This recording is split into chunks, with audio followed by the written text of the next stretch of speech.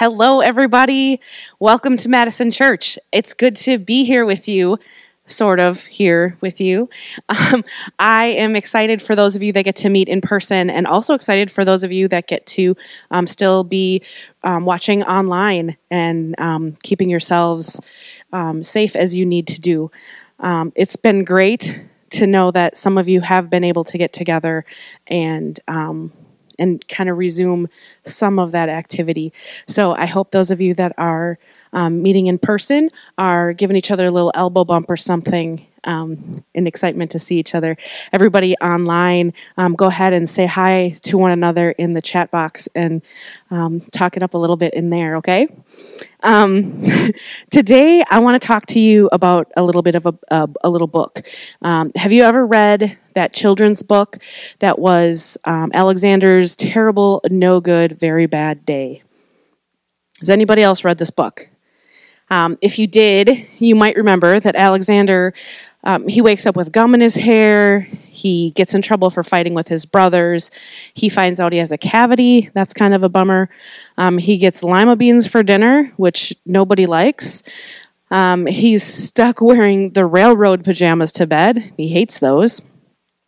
Overall, it's a terrible, no good, very bad day. And his solution, naturally, is to move to Australia. I mean, what else are you going to do? But then his mom reminds him, like moms do, they bring some clarity sometimes, right, moms? His mom reminds him that some days are just like that. Some days are just like that. Sometimes bad things happen, even in Australia. And some days bad things do happen, even in real life. I mean, some days you might be trying to take a shortcut and you end up driving into wet cement. That's a horrible, no good, very bad day. Some days you might be thinking you're having a good day, but then you regret that one last ride that you took because it turns into a terrible, no good, very bad day. Or what about that day when you were not only in an accident, but you also had a big bunch of paint cans in your car? That is a terrible, horrible, no good, very bad day. And we can laugh about those things. We can laugh about these terrible, no good, very bad days. But what about when the picture isn't as funny? What about when you get called into the boss's office to get terrible news? Or when somebody that you love receives a diagnosis that doesn't look good? Or when you turn on the news and it's story after story of no good, very bad days? I mean, who can't relate to that in 2020? I mean, between the pandemic and all of the dynamics that surround that, the injustices that have been coming to light and the ensuing riots, the murder hornets, don't forget those. And then we have these upcoming elections and all of the debates and all of the things going on with that. There is certainly plenty of opportunity for pain and suffering nearly every day. And it's during times like this that not only is it hard to find humor, but sometimes I think it can be hard to find God. And if you're in a place like that right now, I want to stop for a moment and just let you know that you are not alone. There are stories upon stories of pain and suffering in the Bible and throughout history. I mean, I have my own stories of pain and suffering, and I know each of you has your own story of pain and suffering as well. If you are in a bad day season, you're not the first, and you won't be the last that's going to wonder, where is God in all of this? Why does God allow pain and suffering? So today, we're going to continue a series that we're calling Making Sense of God. And we're going to explore big questions about God and faith and purpose. And we're not trying to convince you of anything or kind of try to provide generic answers that never really resolve the problem anyway, or the questions. But we want to truly invite you to explore these questions with us. So today's big question is, why does God allow pain and suffering? It's one of the hardest questions. So thank you, Stephen, for giving me this question. That was lovely. Thanks. But today's big question, why does God allow pain and suffering, is one of the hardest questions. And it's hard because it's not just an intellectual question.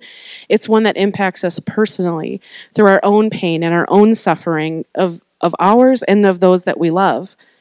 And sometimes we ask this question because we can't make sense of all the evil that we can see in the world. Day after day, we hear stories of vulnerable people being exploited, the innocent being victimized, and the blameless suffering. We can feel this question. It's raw, it's tender, so navigating it just isn't easy. So let me take a moment to talk about what we're not going to do today. We're not going to solve this issue of pain and suffering. Bummer, right? But I'm not going to insult you by pretending that it's just that simple. I'm not going to minimize pain and suffering by saying something like everything happens for a reason. And I'm not going to tell you that your situation will get better if you just have enough faith, because that's not how God works. Instead, what I am going to do today is invite everyone to wrestle with this question, to enter into a conversation that's honest and open. So let's start with Habakkuk. Habakkuk was a 7th century prophet, and it was this time that he was living in was a time of injustice. It was a time of idolatry in Israel. But unlike all of the other prophets in the Bible, Habakkuk doesn't just call Israel to repent. He does something different. Instead, his words are addressed to God. And the book of Habakkuk goes through his personal struggle to believe that God is good when there is so much pain and suffering in the world. His book starts out with these desperate words. He says, "How long, O Lord, must I call for help, but you do not listen? Violence is everywhere, I cry, but you do not come to save. Must I forever see these evil deeds? Why must I watch all the misery? Wherever I look, I see destruction and violence." Doesn't that sound familiar? I mean, aren't those the questions that we're still asking today? God, why aren't you answering my prayers? Why are you allowing suffering to continue? Why don't you care about all this pain? Where are you, God? And these are hard, difficult questions that, to be honest, they can be exasperated by the times that we live in. Many of us are asking them pretty regularly. We don't understand how God can allow so much pain and suffering. So let's step back from the Bible for just a minute and wrestle with some of the questions that we ask and some of the reasons that we ask them. Obviously, we don't like pain and suffering. Who does? But is there something else that's also at play? So let's consider a few cultural lies that we've probably absorbed that make it even harder to deal with the pain and the suffering that we experience in the world. The first one, the goal of life is to be happy. So our culture teaches that the ultimate goal, the meaning of life, is happiness. Every day we're bombarded with commercials and social media posts telling us that we deserve to be happy. And the next car, iPhone, relationship, vacation, that's all we need to get there. Our own Declaration of Independence states the pursuit of happiness is one of our unalienable rights. I mean, just think about that. We value happiness so much that striving towards it is a legal right in our country. But you guys, believing that the goal of life is to be happy is dangerous. It really is. Because if the meaning of life is happiness, then any experience of suffering destroys the meaning of life. Pain and suffering stand in opposition to happiness, and therefore, in our culture, suffering can have no meaning. It can only be bad. Author and professor Tim Keller writes this. He said, "In the secular view, suffering is never seen as a meaningful part of life, but only as an interruption. So is it any surprise that we have difficulty dealing with pain and suffering when we see it only as something that threatens our happiness?" And what about this lie? If I do good, I will be rewarded. If I do bad, I will be punished. This is the lie of karma.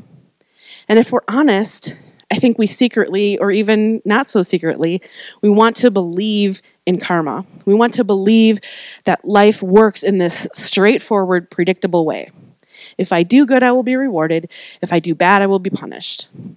And I've heard people talk about how they can't wait for karma to smack someone in the face, right?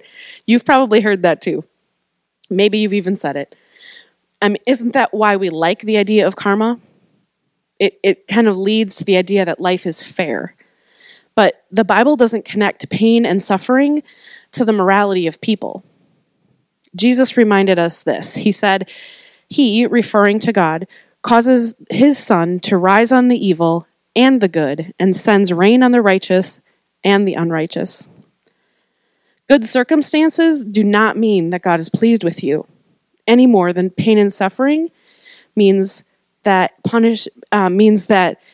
it's a punishment or that you've done something wrong. We can check all of the boxes to please God. We can read our Bible, we can pray, go to church, volunteer, do all of the things, but none of that guarantees that life won't be hard. Our pet may still run away, our marriage may still fall apart, our kids might get mixed up with the wrong crowd, we might still get COVID, somebody we know might still get sick and die of a multitude of things. The Bible is pretty clear about the fact that the world is filled with pain. So life isn't fair. The world is filled with misery, and suffering is inevitable. Aren't you guys glad that Stephen let me talk about this today? I know this seems depressing, but hang in there with me because I think if we check out John 16:33, we can see that Jesus comes along and he, while acknowledging reality, he reminds us of this truth. In this world, you will continue to experience difficulties, Jesus says, but take heart, I have overcome the world.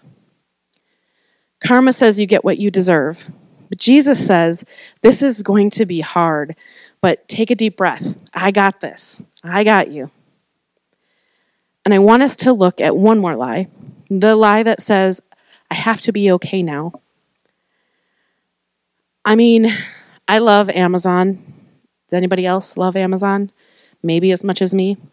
When I need to buy something, I almost always check there first because I love how Amazon delivered my furniture to my front door. And for some things, there's a package at my door in less than 24 hours, right after I click that buy button. I love it. And let's face it, Amazon has ruined us, hasn't it? We've grown to expect things to be delivered now, quick, fast. I've ordered from Home Depot a couple of times for those pandemic projects that I talked about the last time I got to be with Madison Church. And it takes like a week to get delivered, which is horrible. I'm finding myself thinking what awful customer service they have. Do they even want me as a customer? How can they take a week? I've even searched on Amazon for the things I wanted from Home Depot in an effort to get them faster. I know I'm not the only one that does this. Amazon has ruined us. And Amazon's speedy delivery is great for a TV. But it's not so practical when it comes to broken bones or broken hearts. When we approach pain and suffering with a suck it up buttercup kind of attitude, we fail to acknowledge the long, slow healing and restoration process. Did you know that there's a special kind of starfish and it can regenerate its entire body from one single arm? It can create that new central disc and 4 new arms. That's incredible. Now, it takes more than 10 months because that's a long time, right? It's a long time. 10 months. Their average lifespan is only 10 years, and it can take up to 10 months to regenerate a whole new body. But the starfish can be restored. Healing from pain and suffering doesn't happen quickly. Not with broken bones, not with broken hearts, not with senseless crimes or systemic injustices. It is okay to not be okay. And in that process, we have this quote from David Powlison, and he reminds us, he says, God will surprise you. He will make you stop. You will struggle. He will bring you up short. You will hurt. He will take his time. You will grow in faith and in love. He will deeply delight you. You will find the process harder than you ever imagined and better. So it is okay to not be okay. We can lament the pain. We can cry over suffering. It may take a long time, but don't think for a moment that God has abandoned you. Pain and suffering are a reality in life. No one escapes it. The lies we've absorbed from our culture make the trials and the tragedies that we face even harder to navigate. Yet even when we come to grasp with the inevitable changes that occur in life, we can still find ourselves echoing Habakkuk's questions. God, why aren't you answering my prayers? Why are you allowing suffering to continue? Why don't you care about all this pain? And like Habakkuk, I struggle to answer those questions. But as we continue on this journey to make sense of God, I want to suggest that for a moment we set aside those why questions and instead we ask, where? Where is God in pain and suffering? Can we find God in the darkest moments? Can we discover him in the deepest despair? The best place to look for God in the middle of our pain is to look to Jesus, because in Jesus we can find a God who suffered. God didn't come to earth in the person of Jesus to sit on a throne. He came to hang on a cross. Jesus came to rescue us from a world that had become thoroughly corrupt with evil and sin. He refused to abandon all of us to the forces of darkness that sought to separate us from him. God came after us. He came after you, he came after me, and he suffered for it. Jesus knows what it's like to endure pain. And the truth of it is, he was profoundly shaken by it. There's several examples in the Bible. Mark 14, starting in verse 33, says that in the garden on the night of his arrest, he was deeply distressed and troubled. His soul was overwhelmed with sorrow to the point of death. Luke 22:44 shows us that his stress was so overwhelming that he literally shed drops of blood, showing all of the signs of being in physical shock. He begged the Father to save him from what was about to happen, and he wanted an escape if it was possible. And in Matthew 27, starting at verse 46, he was on the cross and he was crying out in despair. You can read the words of Jesus. He felt abandoned. He experienced that pain of separation from his Father. And in Jesus, the suffering Savior, we can discover that the goal of life is not earthly happiness, that even the best of the good suffer. And yes, it's even okay for God to not be okay. Jesus showed us that. He showed us firsthand despair, rejection, loneliness, grief, torture, pain. He didn't numb himself to it. He didn't just smile and say, well, everything happens for a reason. He experienced it, and he lived it. When we search for God in the middle of our pain and our suffering, who we find is Jesus. We find a God who understands our pain. We find a God who identifies with our suffering. And while Jesus' suffering doesn't answer the question, why does God allow pain and suffering? It does tell us the answer is not, it can't be that he doesn't love us. It can't be that he doesn't care. Going back to author Tim Keller, he writes, it can't be that God is indifferent or detached from our condition. God takes our misery and suffering so seriously that he was willing to take it on himself. Now, I don't have any easy answers for you today when it comes to the question of pain and suffering, but I do know this. Jesus understands your pain. He identifies with your suffering. And I believe he wants you to be able to find comfort in him, to come to him, to bring your sorrow and your stress, your pain, your despair, and turn to him because he understands. In fact, when Habakkuk surveyed all of the pain and suffering around him, he came to the conclusion that the only way to face it was with God. And he writes, "Look at the proud. They trust in themselves and their lives are crooked. But the righteous will live by their faithfulness to God." Habakkuk is telling us, stay faithful to God. Despite all that you're enduring, remain close to him. It's really the best way to go. Many of you have walked through a crazy amount of pain and suffering, and I bet the rest of you at least know somebody who's experienced something over the top. And today, I just want to remind you, I can't give you easy answers to the questions about pain and suffering, right? I'm not going to tell you that our situation will get better if you just have enough faith. That's not fair, and it's just not true. But what I can do is invite you to wrestle with that question. Wrestle with it honestly, openly, in a community like this, whether it's online or in person at Madison Church, whether it's in a small group, whether you're making phone calls afterwards to talk to each other. Wrestle with this question honestly and openly in a community that doesn't have all the answers, but to know that you are not alone. I invite you to wrestle with these questions and these difficult things as we continue to explore making sense of God. And I want to challenge you. I want to challenge you to pray this prayer or something similar throughout the week. Pray something like this: God, if you are real, make yourself real to me in my pain and suffering. It's that simple. God, if you are real, make yourself real to me. Invite God to reveal himself in the trials and things that you are facing. Pray this prayer daily over the next week, several times a day if that's when it comes to mind. But be open to how God will reveal himself to you.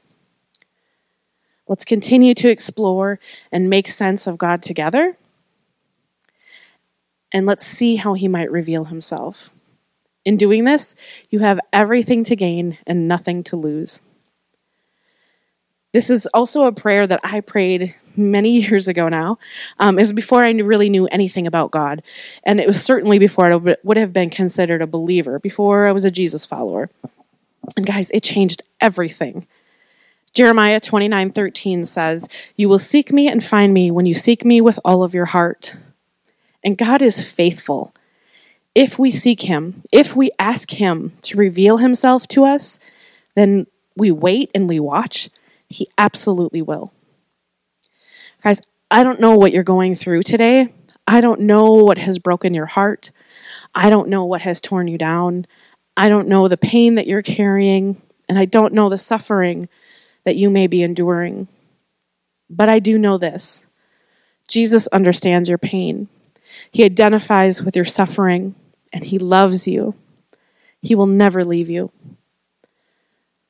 Revelation 21:3-4 reminds us that God promises that one day he will come again to bring us home, that he's preparing a place for us where there is no more death, there is no more sorrow, there's no more crying, there's no more pain.